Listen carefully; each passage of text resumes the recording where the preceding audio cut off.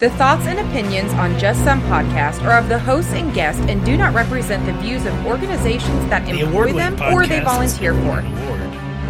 They are also not responsible for spontaneous black holes or nuclear It's like if a wars that may camera occur. flash You had a have sound. been warned.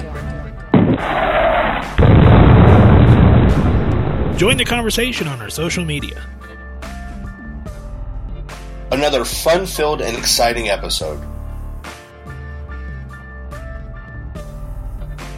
You're listening to Just Some Podcast. And here's your hosts, Ben and Tom.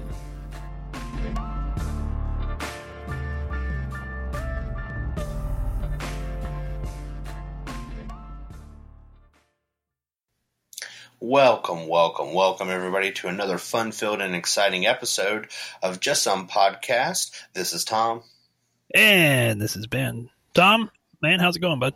It is going swell. Gotta love winter weather. Not really. Like, I love the fall, but man, ice and snow, not my favorite driving condition. Gotta be honest. That's why I don't live where you live.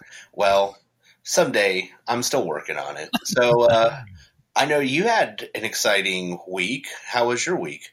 No, my week was great. Went on vacation. It was just my wife and I left the kids at home with grandparents, and we got away to the wonderful, fun, and exciting town of Las Vegas. So got to see a bunch of cool shows over there and had a great time and got to kind of recharge our batteries a little bit. Yes, just for the crowd to get a little personal insight.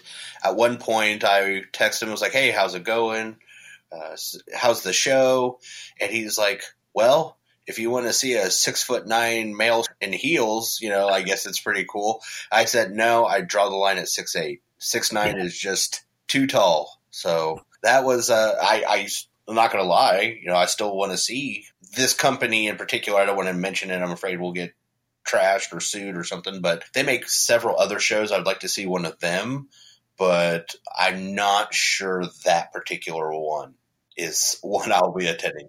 It was actually very interesting, and it was a good show. There was lots of good shows out there. We seen like 6 different shows while we were out there, and the hotel was really amazing, and so it was a good time. It was good. It's good to get away from the office for a little while. I really need to go to Vegas. Believe it or not, I've seen Paris, Berlin. I've done all that stuff, and somehow I've not gone to Vegas. So I think that's going to be on the trip planner sometime for me and the wife as well. Or maybe you and I should just go together, and we could make it like a guys' weekend. What do you think? I think we're going to wake up with Mike Tyson's tiger and a chicken in our room if that happens. Yeah, that's a good call. Yeah, probably right.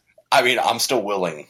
Like, I say we do it, but at the same time, like, I'm afraid, honestly, that our wives would get together and be like, "Okay, well, we'll do some girl stuff while they're doing that," and I don't want to deal with the repercussions of that any more than I want to be arrested in Vegas. So, I mean, there's that. Well, they'll just have to make sure they take away our social media before we go, because we don't want to be posting anything on there. Yes, the last time we did some live videos on Facebook, we caused an uproar in a major metropolitan zoo. So let's, no more of that. Probably wasn't the last time that we did some Facebook live videos, because we have done some for our group, which, if you're listening to this podcast and you're not part of our group, we do have a official Just Some Podcast for Advanced Practitioners group on Facebook. And they do get some exclusive content and exclusive videos. So make sure you join that group. Hey, and since you said social media, this week I'm going to do something. Watch this. So you can follow us on Instagram, Twitter, and Facebook at Just Some Podcast, and our webpage, www.justsomepodcast.com. And Ben, how else can they help us out? Well, that was really good, Tom. I'm impressed. Took me for a loop. I was all ready to go, and okay. Well, what else? Stole his thunder. You did a little bit. What they can do is they can make sure that they stop what they're doing, pause the podcast, give us 5-star ratings on wherever you're listening to this, whether it's iTunes, Google Play, Spotify, wherever it is. The other thing that they can do is share us on social media. Tell all your friends all about us, that we're 2 funny guys that do occasionally get some good information. And you can also click on our Amazon affiliate link on our website. You click on that, takes you to Amazon, do all your shopping. Doesn't cost you a dime extra. and it helps.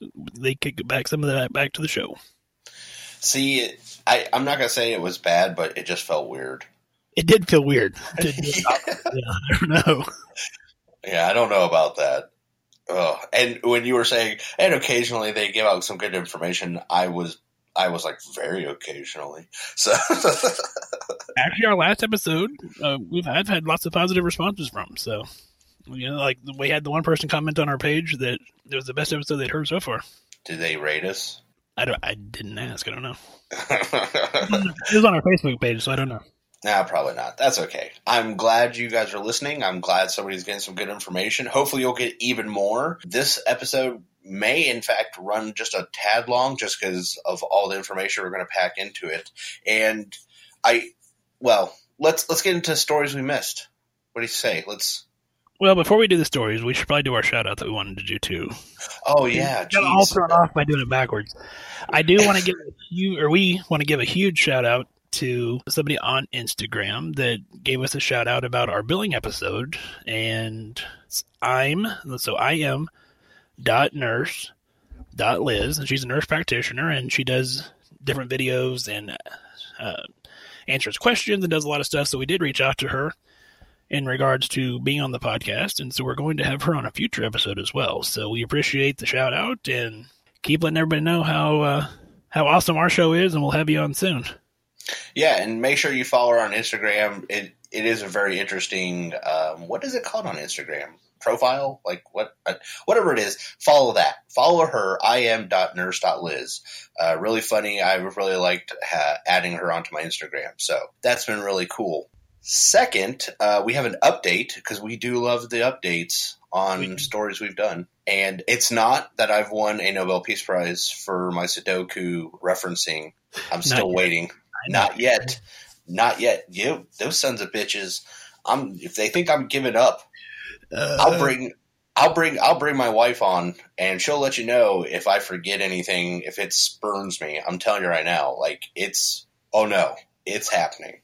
But this is not that. This is an update on the pregnancy of a patient in Arizona. Yeah, Arizona long-term care facility. Yeah. Okay, let me get his exact name here. I know he was an LPN. I don't recall his name. Yeah, the suspect has been named as a Nathan Sutherland, 36 years old, who worked in the Hacienda Healthcare Clinic. So we got him, I guess. I mean, not we. They got him. So, I mean, I'm happy, though. There's some closure to the situation, and we can kind of see what's going on. And I'm glad. A bad guy did a bad thing, and he should be caught for it. And hopefully, and I suspect that we'll see, some changes coming, not just in Arizona, but in other LTACs, just to make sure that, these vulnerable patients are kept safe. Nursing is one of the professions that is always rated high as far as ethics and honesty and trust in the public, and we need to ensure that we work to keep that way. So, this is kind of that police in our own, and I'm glad that this person got caught, and I hope that they're prosecuted to the fullest extent of the law. Yeah, because she was, I believe they said she'd been under their care for at least 10 years. So unless they're, I can't imagine that there was any sort of consensual whatever going on there. So I'm glad they caught him. Let's see what happens with that. We'll keep you updated. Also, I guess we got multiple stories. A physician for a health system in Central Ohio, Mount Carmel Healthcare System. Well, I don't know all the details, so I don't want to give out the entire story. They're still covering it because it's a pretty big deal. And apparently this physician, a Dr. Husel, something like that, he decided at some point to euthanize a patient, basically, from my understanding. I'm saying from what I have read and just a little bit that's come out about this, I don't believe it was just a patient. I believe there was multiple patients. And, there was actually some discussion on Facebook about thoughts on this. This did not, number one, from my understanding, physician-assisted suicide is not legal in the state of Ohio. It is not. And two, this did not appear to be anything as physician-assisted as far as consent from families or patients or anything like that. This appears to be more just old-fashioned euthanasia, which is horrible to think that that could still be occurring. And the last little flash of information I've seen on it, and again, I don't have all the information and I haven't deep dived the story, I just know we wanted to cover it for briefly. Mount Carmel now says that at least 34 patients have been given pain medications. Now, it doesn't say if they passed away or if it was an attempt, but at least 34 patients now. So what do they call it when nurses do it? Or that one nurse in England, he killed a bunch of people, like the angel of mercy or angel of death thing. Yeah, something I don't remember. Yeah, something I think. Yeah, they just took it upon themselves to fast forward the whole process, and that wasn't really their call. So I truly feel for all our APP, and I know a few physicians listen to us. If you are working in that inpatient setting, I'm sorry, because I'm sure your world, there's going to be some fallout for this when it comes to medications and stuff like that are potentially dangerous to patients. So, yeah, we had a bunch of stories this time around. So, well, I still have one for you that I had not. This is the one that we talked in pre-production about what story we're going to do for stories that we may have missed. And Tom had one, and I told him, well, I'm gonna audible at the line on this one, and I'm gonna pull out a different story on you. We'll save yours for next week. But the reason I did this was because I was, as I was walking in my door to my home yesterday, this popped up on my phone, and I went, "You've got to be shitting me." So. And he would not tell me. He said he wanted to hear what I had to say, my reaction on the air. So let's find out what it is. Tom, have you ever heard of Vaev Tissue? VAEV Tissue? No. Okay. Don't have a clue. This is the new startup company in Los Angeles, and for $80, 80, they will send you a box of tissues that are designed to give you the cold virus. People have sneezed into them already and have guaranteed to sneeze cold virus into these. I think what people can't see is your facial reaction, because we FaceTime while we record. Yeah, so this company has 10 designated sneezers that sneeze over these tissues, and then they ship them out. And the tagline for this company: you get sick on your own terms. This is the dumbest shit I've ever heard. Holy cow. Why?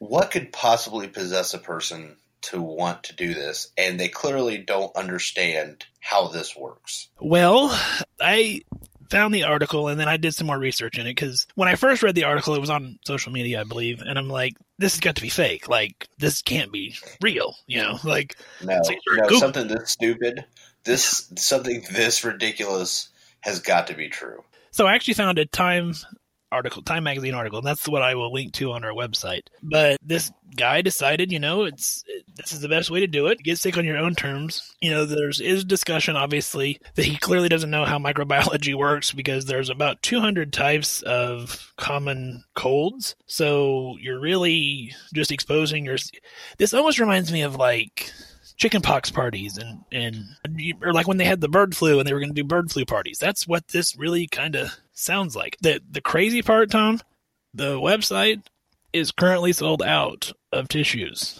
which means either they don't really sell them and he's just listed as sold out, or there are people out there who have bought these. First of all, if they're selling them, I guarantee you there are people buying them, because there are people that believe the earth is flat. There are people that don't believe in vaccination.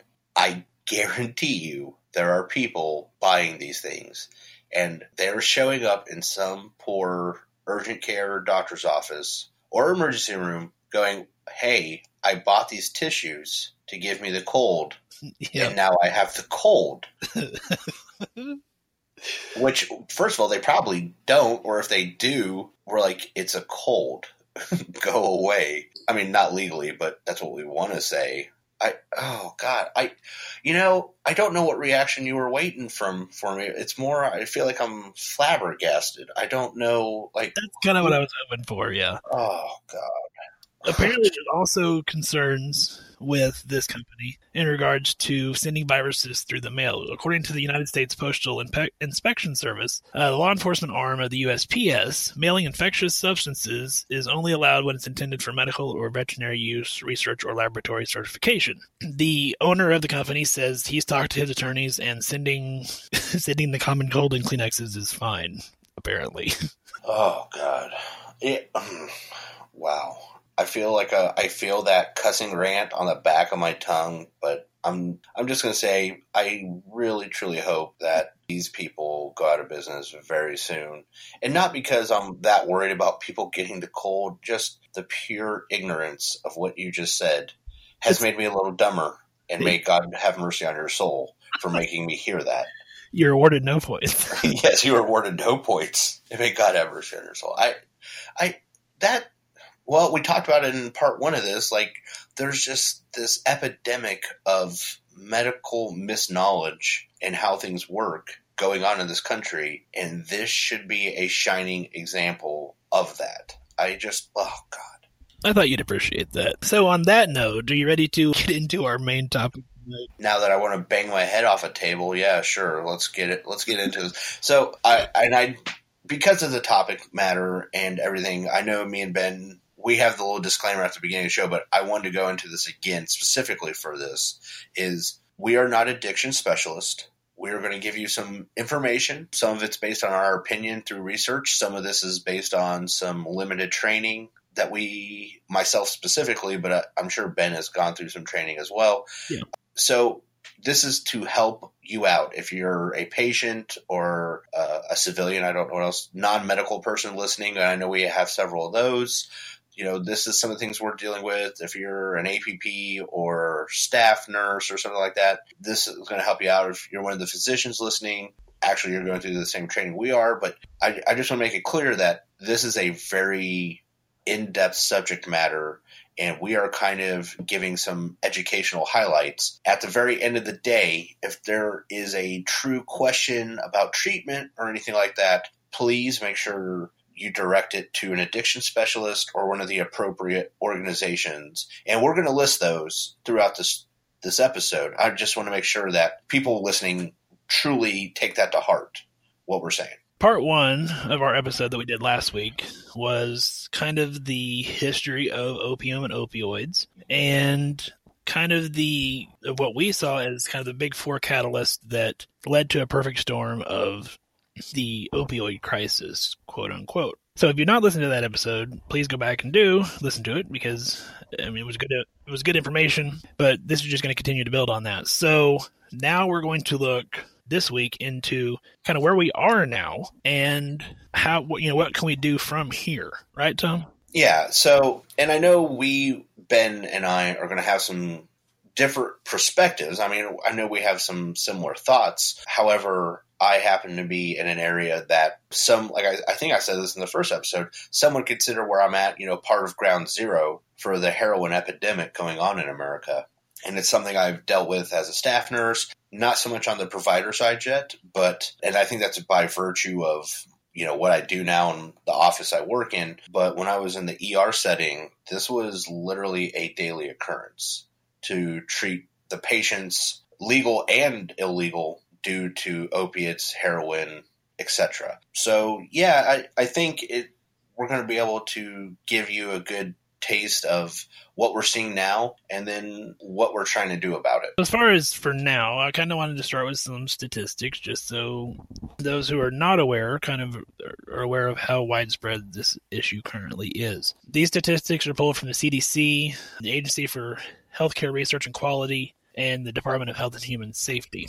In 2016, healthcare providers across the United States wrote more than 214 million prescriptions for opioid pain medications. That's a rate of 66.5 prescriptions per 100 people. That has since went down. I believe it's down to about 47 prescriptions per 100 people. So, I mean, we are working toward improving that. As many as 1 in 5 receive prescription opioid long-term for non-cancer pain and primary care settings.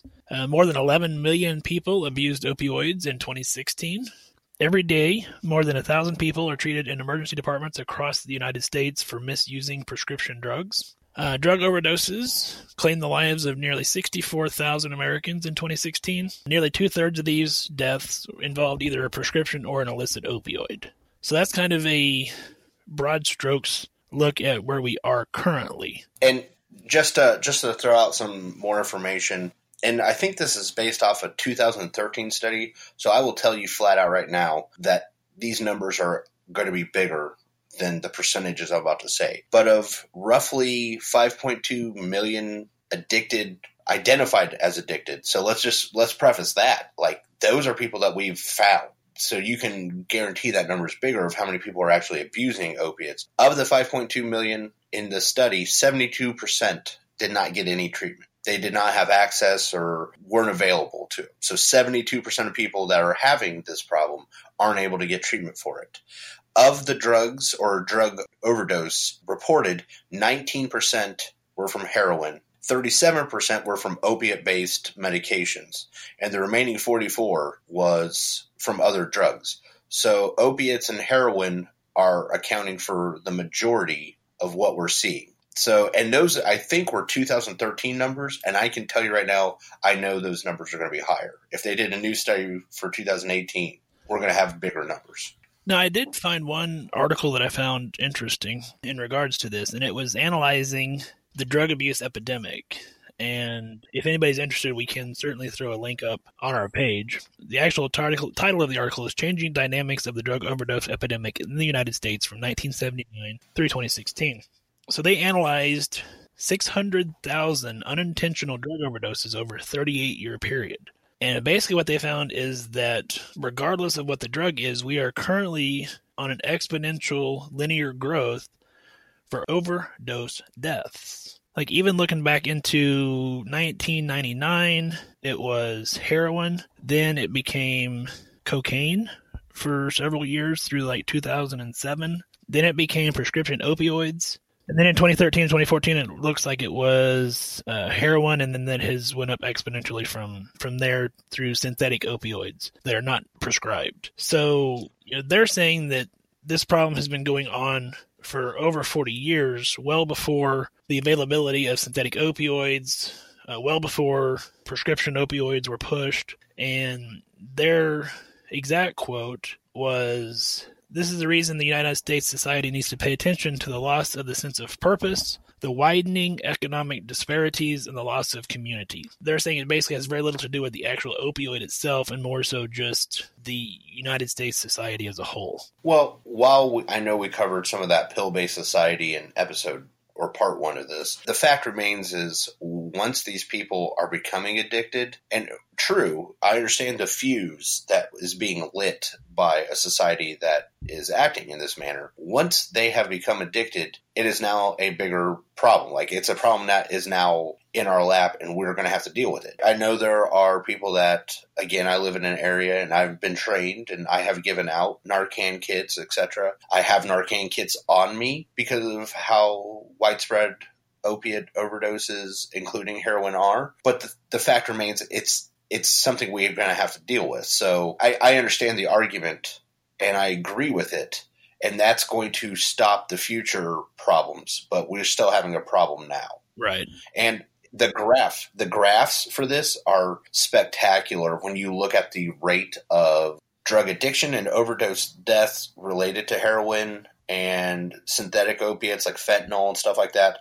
I don't remember specifically. I want to say it was from SAMHSA. SAMHSA is the Substance Abuse and Mental Health Services Administration. You can find a lot of good information on there, or from ASAM, which is the American Society of Addiction Medicine. They have graphs where it shows 99, 2000, and then like a rocket ship, whatever year it is, deaths and addiction just go through the roof. Well, and I think if you even think back to Tom, even when we were kids, it seemed like in the 80s, it was like cocaine. You always heard about Eddie Murphy or different people like crack. Yeah, crack and powder cocaine. And then in the 90s and early 2000s, it was methamphetamine. And then after that, it's become opioids, whether it's prescription or heroin or whatever the case may be.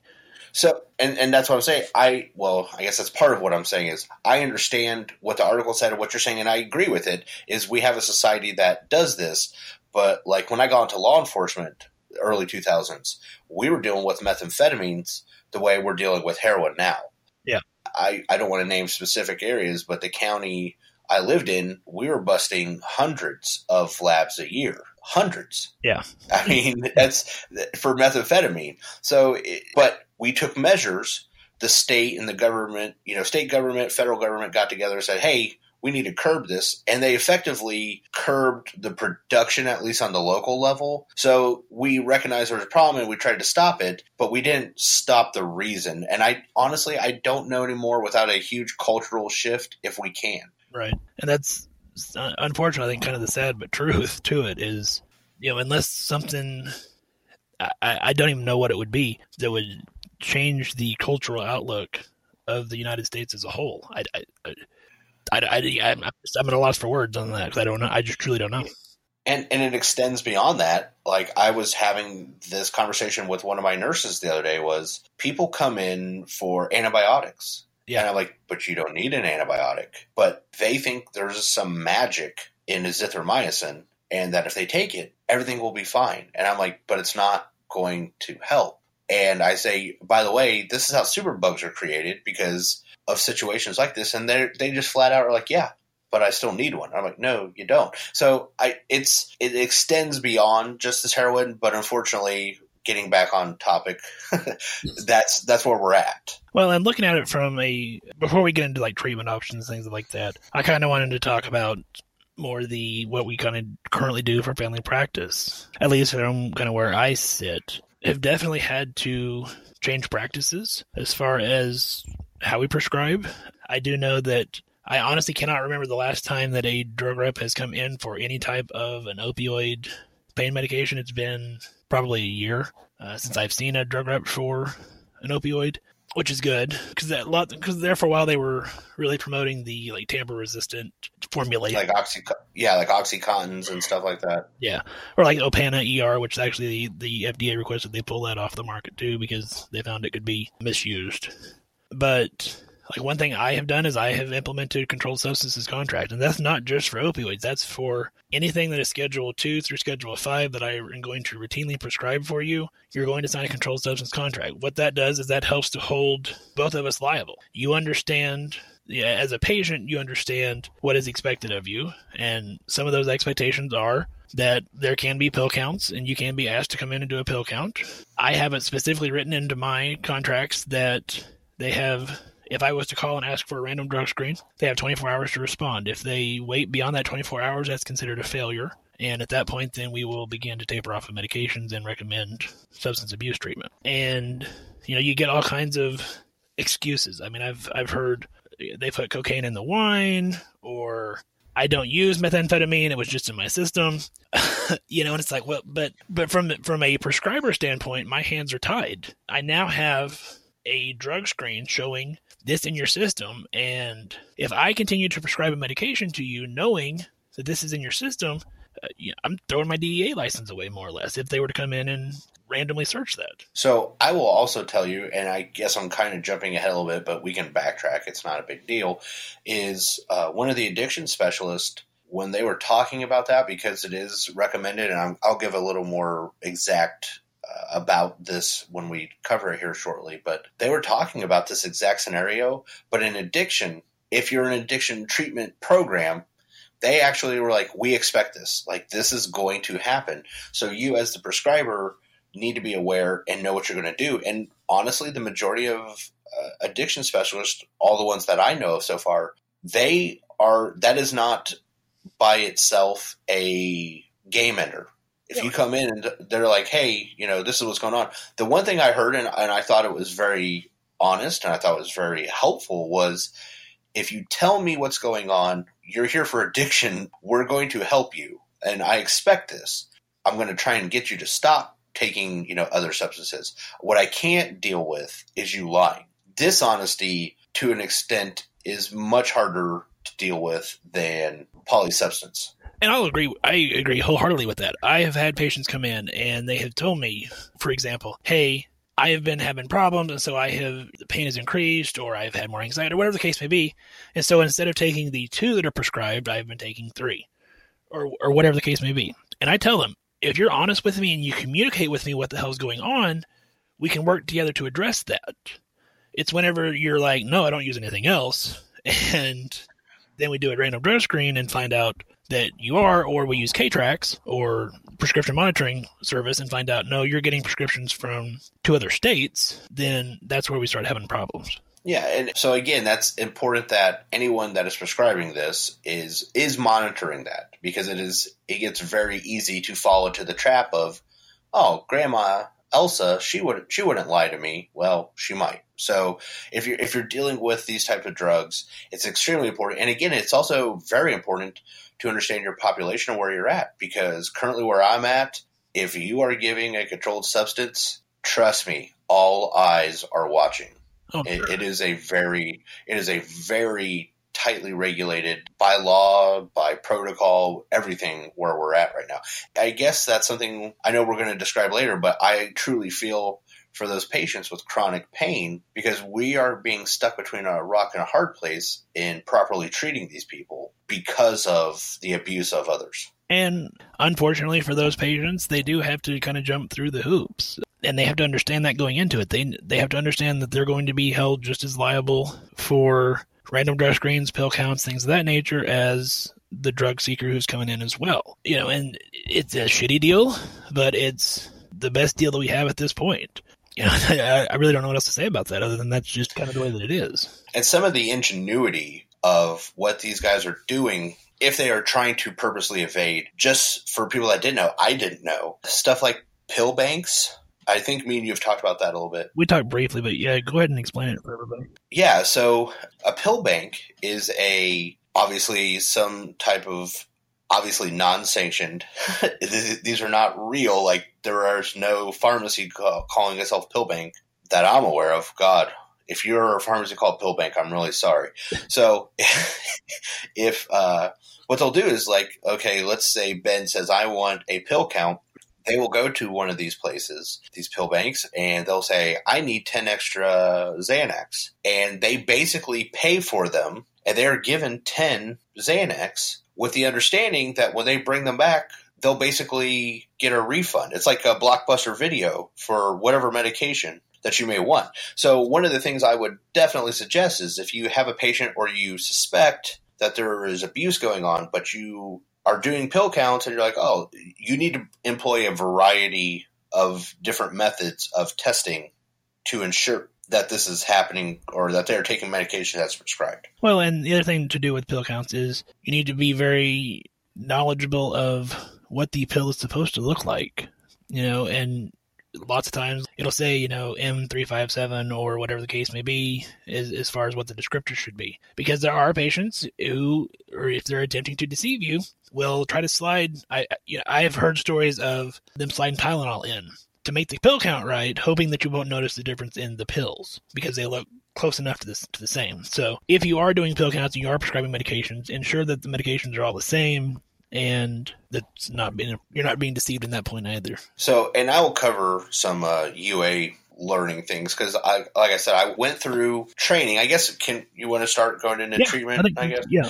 So just a little background. Again, not an addiction specialist. None of this training made me an addiction specialist, but I just went through some training related to treatment methods for this. And it's just amazing what they're trying to do. And they kind of covered information like urinary analysis and stuff like that. And honestly, when you're dealing with these types of drugs, it may behoove you to get the further inspection. Don't just believe the results right off the bat of what you're seeing on a dip or an initial UA, because there can be false positives or something like that based on the medication combinations, etc. So getting into this, let's go over, I keep saying we're not addiction specialists. So what is an addiction specialist? An addiction specialist is an MD or DO. It is not currently a certification or title available to APPs. These physicians, they complete a fellowship and take a board certification for it. So this is a complete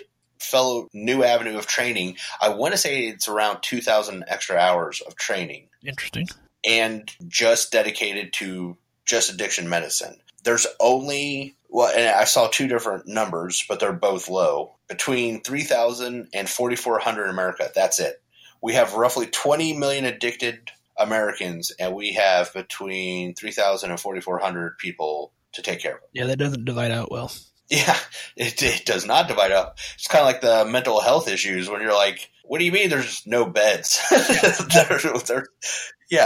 a reason. It's because there's not a lot of them. So a couple other acronyms you may hear us throughout this would be OUD, which stands for opioid use disorder, and MAT, which is medication-assisted treatment. And the actual definition of addiction, and this comes from the DSM-5, it is a primary chronic disease of brain, reward, motivation, memory, and related circuitry with a dysfunction in these circuits, an individual pathologically pursuing reward and or relief by substance use and other behaviors.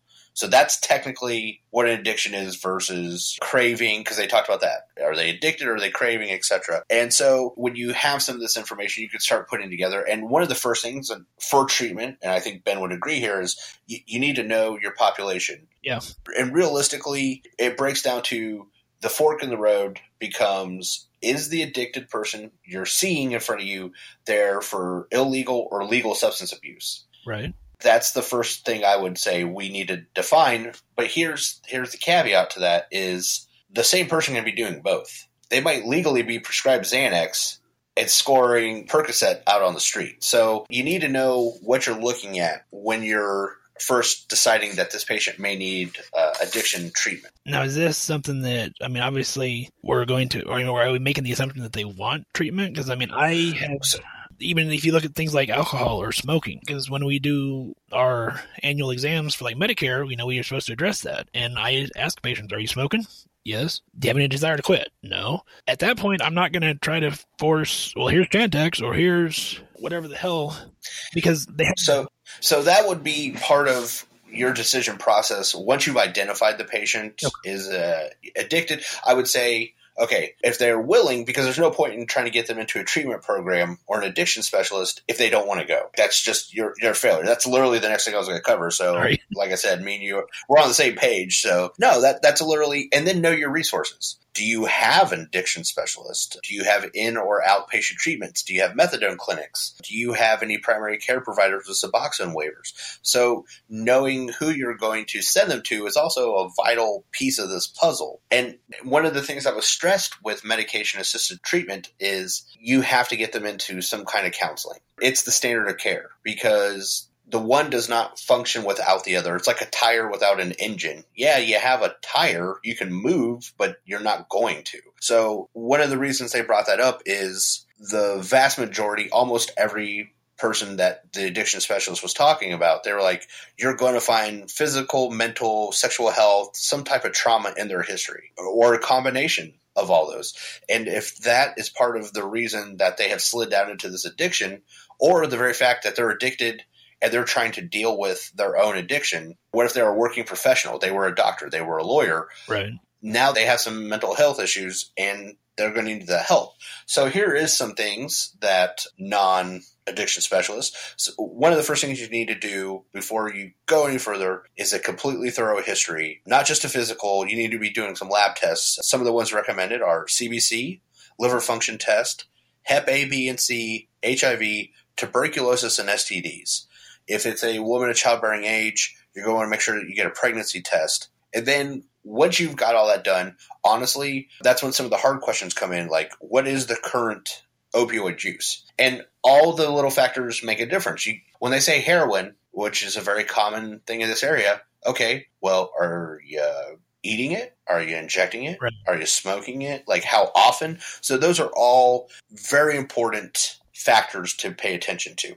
And then once you get that information, one of the things you should be doing is some kind of opiate withdrawal scale. Now, there's several of them. The one that was thrown out a lot during the training I attended was COWS, which stands for Clinical Opioid Withdrawal Scale. It's kind of like a CWAS score for alcohol. Okay. It's something you can do, and they judge or it's just used to help grade things. That is a little different. Opiate withdrawal itself has different grades. So this is actually a separate scale. Like they work together, but it's a separate scale. Opiate withdrawal is graded 1 to 4, 1 being like early withdrawal, 4 being 3 or 4 days into it. And it's symptom based. So you can kind of say, oh, my patient's at a grade 2, etc. And when you're doing all that stuff, those are vitally important to the addiction specialist or treatment centers because, and we're going to cover this here in just a second, some of these medications you cannot give unless they are within withdrawal. And that was new information to me. And I have heard that part as far as, I believe it's Suboxone. Not that I have my Suboxone waiver, but I do know of, you talk about knowing your resources. I do know who in the area does, and that was my understanding was they have to be off of opioids like, I believe it's like 72 hours or so before they can be seen for assessment to start on Suboxone. Yeah, it depends on the medication, and we're going to cover the 3 main medications. I mean, again, this is such an in-depth subject. We're just trying to give you some highlights of it. Right. But yeah. Strokes, yeah. Yeah, so Suboxone, and we'll get into the Suboxone we're just using as a general term for buprenorphine. I think I said that correctly.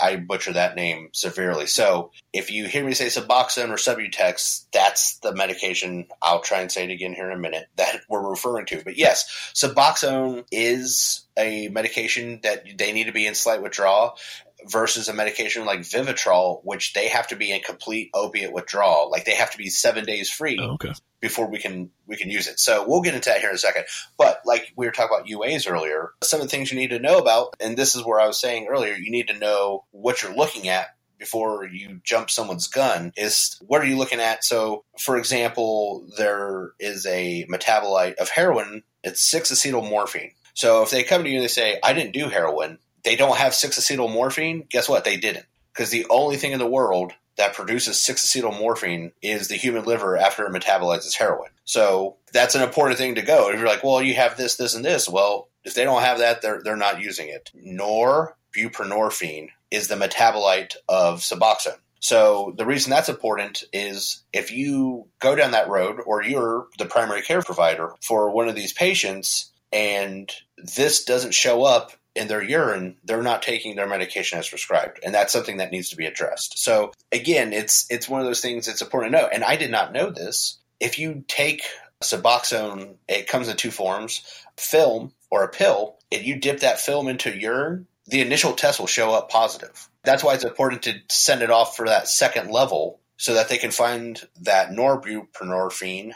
God, I think I'm saying that right. To see that metabolite, because if that metabolite's not there, guess what? They just try to pull a quicken on you, and you need to have a talk with them. I would think if you're doing a random drug screen or a rapid drug screen, I think it's bad practice to base any decision off of a rapid. As far as, because I have had some that come back, it looks like you're positive for this, and then when we send it off for confirmation, it's not. You can get false positives or false negatives on those testings. So I would never base a treatment decision personally on a rapid test. Testing that we actually do, we contract with a company, and we overnight the urine to them, and then in about 3 days, we get the full confirmation testing, and it tests for tons of medications. And it's important to know what you're being tested for, because most urines currently, there's a shift going on. Like they even updated that in the training manual, but it says basically, hey, most businesses aren't testing for this because guess what? If you do not test for these specific compounds and metabolites, it's not going to show up. So you might be like, well, I'm going to double check. Well, guess what? You didn't check for 6-acetylmorphine, so you're not going to find out. Right. So that's important to know. So since we brought this up, let's get into the medications for treatment. So the 3 most widely known, what do you think they are, Ben? I can think of 2 probably, which would be Suboxone and Methadone. Correct. And the third is something we'll talk about. It's not as widely used. It's mostly known by Vivitrol. So Methadone is known by 2 other names, which is Methadose or Dolophine. Buprenorphine. God, again, I'm sure someone's going to want to hatchet me for what I'm doing to that word. Comes in 2 widely known, which is Suboxone, which is a combination of that and Narcan. Those 2 medications are mixed in the Suboxone versus Subutex, which is just the buprenorphine. God, Dang it. And then the final one is naloxone, which is the Vivitrol in the IM form, and there is a pill form called Revia. So those are just kind of all the names, just so they're out there so people understand. But again, all these medications should be part of a treatment program involving mental health, and they are all Category C for pregnancy. So you can give them to pregnant women that are being treated, but there's a little hitch with that with the Vivitrol, so we'll talk about that in a second. The rough broad strokes, methadone is an opioid agonist, and it's usually used in daily treatment.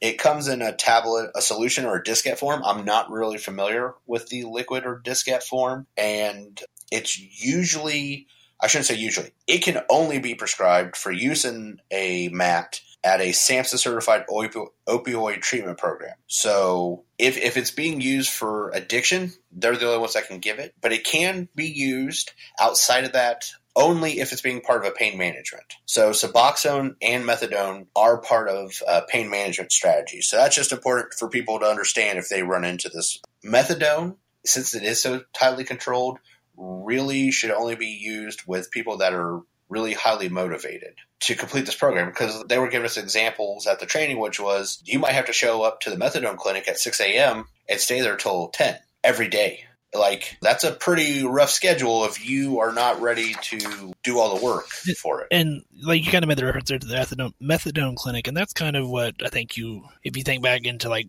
you know, pop culture type movies and stuff, I mean, that's kind of what you see is that. I mean, that's what everybody knows. It's the methadone clinic. So I'm kind of glad that you mentioned those words, because that's what people associate that with, I think. I don't want to say it was the first time, but it's the first time I can think of it was I heard Kid Rock talks about methadone clinics in a couple of his songs. Yeah, I do remember that. Yeah. So I'll skip over some of the stuff I had written about this for, you know, cautions with use, because I don't think any of us are going to be doing this. I just want people to have some understanding. But you do need to know it can be used for pregnancy, and they actually recommend that if it's an addicted person that's pregnant, that the methadone should be started as soon as possible in the pregnancy for adjustment. Which I thought, like, you automatically think, oh, you don't want them on it. No, they're like, no, you need to get them on it and get it started as soon as possible. It can be used in nursing mothers as well, so that's important to know. Obviously, methadone is one of the medications you have to worry about abuse or diversion. So, and diversion is just the general term for they're doing stuff with it they're not supposed to. Right. I'll go briefly over naltrexone, because not a lot of people are going to run into that. It does come in oral form and IM form. The tablet is basically used not as for the beginning of treatment, because it's only got like 72-hour coverage. The IM injection is up to 30 days. So that's for a person that is well into this program or into this treatment, and they're not going to worry about it. Now, it's important that they are medically identified, because it is a complete opioid antagonist, and it will block any reception. So they come into the ER for some kind of trauma, and you're trying to intubate them, you're going to have a problem. Right. You need to be aware. You need to be aware of what's about to happen, because guess what? Nothing you give them that's opiate-based is going to have effect. It's going to be a problem. And that's because it basically blocks those. So that's what it's designed to do. Yes, exactly.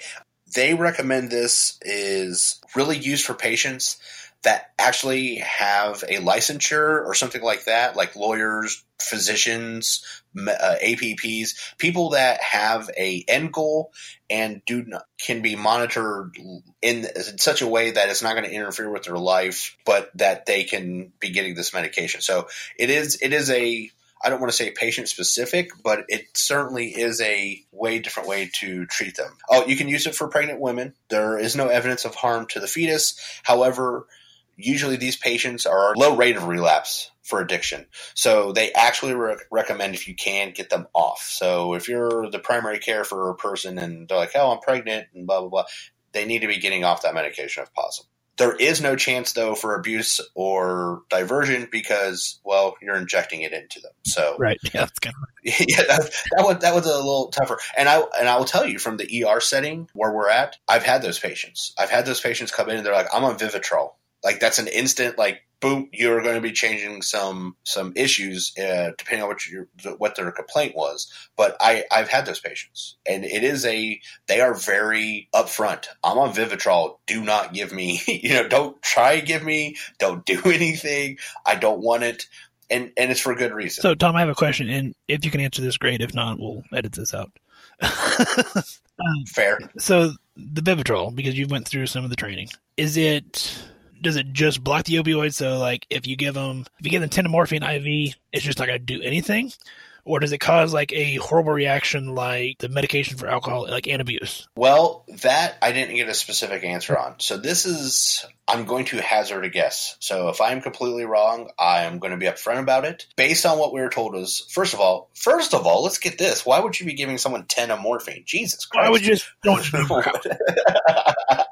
Okay. So basically, first of all, it's not going to have any effect. Right. But again, here's the problem is that if you eventually give them I'm assuming there is going to be a threshold that you will flood their mu receptor and you're going to get an opiate into that. At that point, though, you have caused two huge issues. One, they have no tolerance whatsoever. You are going to instantly down this person. Yeah. Okay. And the second of all, now they can no longer use Vivitrol. You have basically erased all. Now, if it's emergency surgery, you do what you got to do. I don't think any addiction specialist is going to say, well, you should have left that leg on. Don't amputate it, because of Vivitrol. I don't think anybody would do that. And I know actually one of the physicians that taught this class was a anesthesiologist.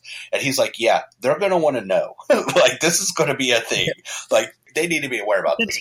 But I think that's the not only just side effect of what you would have to do to, not only are you going to have to give them some massive amount to get any analgesic effects, but you are basically hitting the reset button on their life. And I think that's one of the big things that they are aware of. So that's the push and shove with the Vivitrol. So let's get into this last one so we can get out of here. This is the one everybody knows about, Suboxone or Subutex. So I told you before, Subutex is just the pure buprenorphine, which again, I'm not even sure if I'm saying that 100% correct, because nobody really calls it that. Like the addiction specialist did, but everybody else just says Suboxone, and we know what you're talking about. Suboxone is a mixture of that with naloxone. It comes in a pill or film that has to be dissolved in your mouth. If you swallow either of these, nothing is going to happen. So I don't know what chemical reaction they've done to make that happen, but your body will not digest it. So if you swallow it, you just wasted that dose. That's not going to happen. It is used primarily daily. However, there are alternative dosages and schedules. So that's where you really need to know your drug and your patient. Because we also had some ER physicians in training, and we're looking at ERs actually starting this process. So this will come down the pipe if you are one of our ER providers listening. If you have heroin in your area, this is going to come to you. You're going to be in the loop at some point. But here's something I did not know before training is that Suboxone can actually be used for pain management. It's not widely used currently, but it is something that may be an available tool. And with all the stuff we talked about earlier, that might be a good thing. It might be a good thing to have a patient on Suboxone that's tightly regulated, that has a partial agonist, and that's what technically these medications are. They're opioid partial agonists to help regulate how we're treating them. So I think that's a really good thing. And I never thought about that before. Here's where some of the tightening of the process comes in, though. Only medical professionals with federal waivers for prescribing Suboxone or Subutex and have an X starting DEA number. So when you go through this training and you get your federal waiver for Suboxone, you get a new DEA number, and it starts with X. So it's a very, like this is what's going on. So it's not on every medication. You'll still have your regular DEA number, but if you were to prescribe Suboxone or Subutex, you have to use your X DEA number. So it stands out. You'll know when that's happening. Again, this is something that they want to use for motivated patients because the addiction specialists that were involved in the training I did are very pro outpatient addiction treatment with Suboxone. And so they really want those patients that want to get better, like we were talking about earlier with the smoking. You really need a patient that wants to use it correctly to get the most out of this. The only real things that you need to worry about with Suboxone or something like that, I shouldn't say only, but some of the things are polysubstance reactions. So if you're on benzodiazepines, there's a hepatic or respiratory issues that may arise. Or if you already have hepatic or respiratory issues, Suboxone may not be a good medication for those people. Can be used in pregnancy. There's still not a lot of clinical trials on it, but so far the information that they do have says that this is pretty safe, that there is low levels of the metabolite in the infant's urine or mother's breast milk, though they do sort of suggest if you can switch them to Subutex, but there's not been real push for us to, switch over if you're treating somebody with that. There is always the potential for abuse, but here's the thing, and now that we're coming closer to the end of this, especially with these medications, the addiction specialists that were doing the training were saying people that are at this level,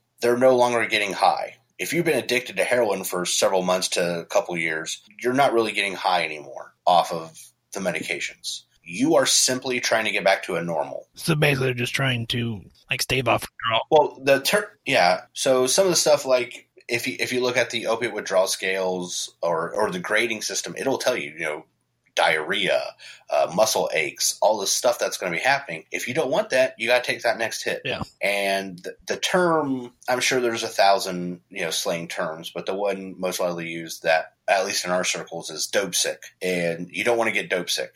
Dope sick is very specific, they're coming off an opiate. It's a withdrawal. They're going to start having these symptoms. I know I've seen it like in the movie Trainspotting. They talk about it. And there's a documentary, I want to say it was off HBO, called Dope Sick Love. And it's about a couple that's addicted to heroin. That's an excellent, excellent show to watch if you want to see the inside of what's going on. And it's really sad because it appears that they care about each other, but do they care about the drugs more? And it's just sad watching this happen. I think I want to wrap this episode up with, we do have a lot of non-healthcare professionals, routine patients that do listen to the podcast. And it feels like the mesothelioma commercials, do you or someone you love have mesothelioma? But, because we do have patients that do listen to the show or non-medical people. So if you are suffering from addiction or if a family member is suffering from addiction, there is a national helpline available. And it is staffed through SAMHSA, the Substance Abuse and Mental Health Services Administration. The hotline or helpline is staffed 24 hours a day, 7 days a week, 365 days a year. That number is 1-800-662-HELP or 1-800-662-4357. And also, Ben, I would like to say, if anybody knows someone that is feeling depression, possibly from addiction, or they themselves have some issues, suicide rates for people that are addicted to opiates is sky high. So please, the National Suicide Prevention Lifeline is 1-800-273-8255. It's available 24 hours a day. It is not worth the risk. If you think someone or yourself is at that point, this is life-saving information. There's actually a song about this number, and he actually uses this number in the song, and it is a fantastic. Even if you don't like rap music, I love rap music, but if you don't like it, you can still listen to the song and take the message away. It's just amazing. Have you seen it? The name of the song is 1-800. I've seen and maybe I didn't think the one I was thinking of was a rap song, but I know there's a song that, when it displays the name of the song on the smart radios do now, it displays the suicide hotline number. Yeah, he may say that it's by a artist named Logic. He may display the whole number at some point, but I always just saw on my radio it just says 1-800, and I know which song it is. And it is it's a tearjerker if you really listen to it. It's a really important thing that we make sure everybody listening to this, us as providers, you as nurses, because I know some nurses that listen to us. This is life-saving information, both the number Ben gave from SAMHSA and this National Suicide Prevention. So please take it all. And I know we threw out a lot of information. Some of it was very dry. We try to make it as entertaining as possible, but sometimes when you're describing medications in and out, it gets tough. It gets tough for us to talk about it. I'm sure it's got to be tough for some people to listen. But hopefully you did take away some good information or things you didn't know. And I think we're going to do a listener question, correct? Yeah, we had someone reach out to us on our Instagram, and the question was basically they want to talk about the patients who truly need chronic pain management, and because it's getting harder and harder to find providers that will do that, and if they want, there are patients who have to use chronic pain meds to be able to function normally, quote unquote normally. And so that was the lesson in your question, Tom. So from a family practice standpoint, I would say it, kind of like I mentioned earlier, unfortunately, you're going to have to jump through those hoops, and you're going to have to find a provider that you can be open and honest with about your pain, and hopefully work together to find a solution that works for you, that is able to allow your chronic pain patients to still function in society, but still be compliant from the provider standpoint. So in our area, like I said, our state has really tight regulation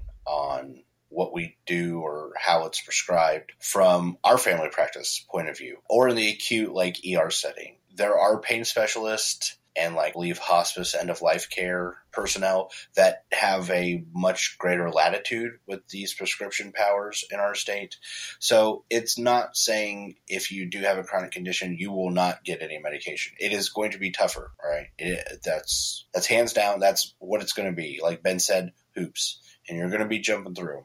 But we will get you help as best as we can. I think it is very unfortunate, to answer the listener, is at the end of the day, people with chronic pain are between a rock and a hard place just as much as the providers because of the restrictions that are now being placed on us. I don't think anybody wants someone to be in pain, but we also know what is happening from the fact that we have overprescribed some of these medications for so long that, and I mean we as in a profession, right, we've done this for so long that we've in effect shot ourselves in the foot. And this is the backlash. I really do hope that accountability becomes a bigger issue and that providers that are overprescribing are dealt with, so that APPs and physicians like you and I, when we find that person that truly needs our help before we can get them to a pain specialist, we can say, okay, here's what we're going to do, and we're not going to have a regulatory commission breathing down our back.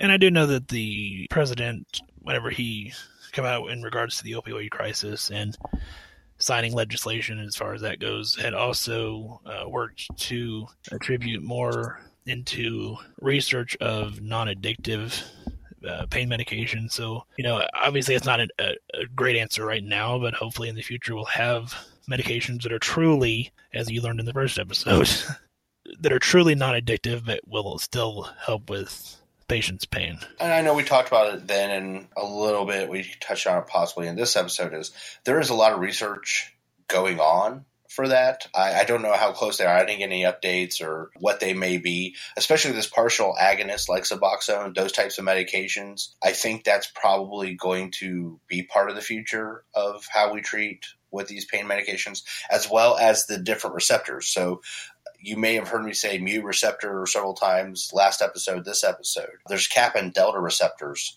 that they may not have some of the same side effects, including respiratory distress, etc. Right. And I know that they're looking at medications that can help with that. And so that is my true, is that we figure out, and I don't want to say surgical procedures, but God, there's got to be something we can start doing, or I hope that we're going to start doing, to help people, and not just say, here, take opium in whatever form you're giving it to them. That's what you're giving them, is opium. And yeah, I hope for the best. It's only been around since 4000 BC, and we were having problems then. So hopefully it's better now. Yeah. That's where we're at. I think there will be some chronic pain issues addressed, but it's not going to be soon. And so we're going to have to wade this water together. I do want to wrap this episode up with one little shout out. We did it last week. The Pop Psych 101 guys. I just got finished listening to their episode on addiction, and they covered, I don't know if you've seen the movie or not, but they covered A Beautiful Boy with Steve Carell. No, actually I haven't. I was actually listening to the episode on PTSD, so I haven't got to the addiction one. Well, I have not seen the movie yet. I want to watch the movie, but it was basically a book that was written by the son who was addicted to crystal meth, and then the dad, and so it's the it's both perspectives of the family dealing with somebody who is an addict and then the addict themselves. According to the Pop Psych 101 guys, it's very true to life as far as, because Ryan, who's the licensed therapist. So if you are interested in hearing more about that, it is the A Beautiful Boy episode of Pop Psych 101, or you can also watch the movie because apparently it's very true to life. I do want to watch the movie now that I've listened to that episode. I want to watch that. And again, if you are a movie person, I'm a movie person. There are lots of documentaries on this current crisis. Dope Sick Love is actually old. I don't remember exactly what it was made, but it still covers this. And like I said, I don't know. I guess I have a slightly different perspective because I'm living it and not as someone with addiction or I've been fortunate. Nobody in my immediate family is openly addicted. If they are, they have certainly flown under the radar, though I have a large amount of medical professionals and law enforcement in my family. So if they're flying that far under the radar, I don't know how we're going to find them. But it's true. Like, geez, you fooled 35 people. You're doing really good. I've seen both sides of the arguments. I hear people say, well, it's their own fault. We should just let them die, basically. I've seen the other side where they think we need to save everybody. I don't think there is a great answer. I don't know. I don't have a specific answer. I just know I see it literally every day. And it's certainly something that if we don't deal with it, this is the saying, and I know I talk about being in law enforcement all the time, but because it's still part of me. It's still blue is still the color of my blood. But, we used to say, like, if you don't deal with the bad person's going to deal with you. Like, that's why we do our job. And honestly, if you are one of the people that are saying, well, it's their own fault, I understand what you're getting at, and I'm not saying there isn't that part of me that doesn't feel like it. But the truth is, if we don't deal with the opiate addiction crisis that's going on, and holy crap, meth is a whole nother topic, but right, opiates specifically, if we don't deal with this, it is going to deal with you. It is going to touch someone in your family. It may touch you. Or you may be a medical professional having to work with this population like I am. So you better figure out what you want to do and use some of the information that we have given you over the past couple hours. And hopefully it has helped you, guide you, do something to help you make some of those decisions. Certainly I don't have all the answers, but I hope gave some information that's going to help somebody. Yeah, and on that note, we went way long tonight, but we warned you we were going to.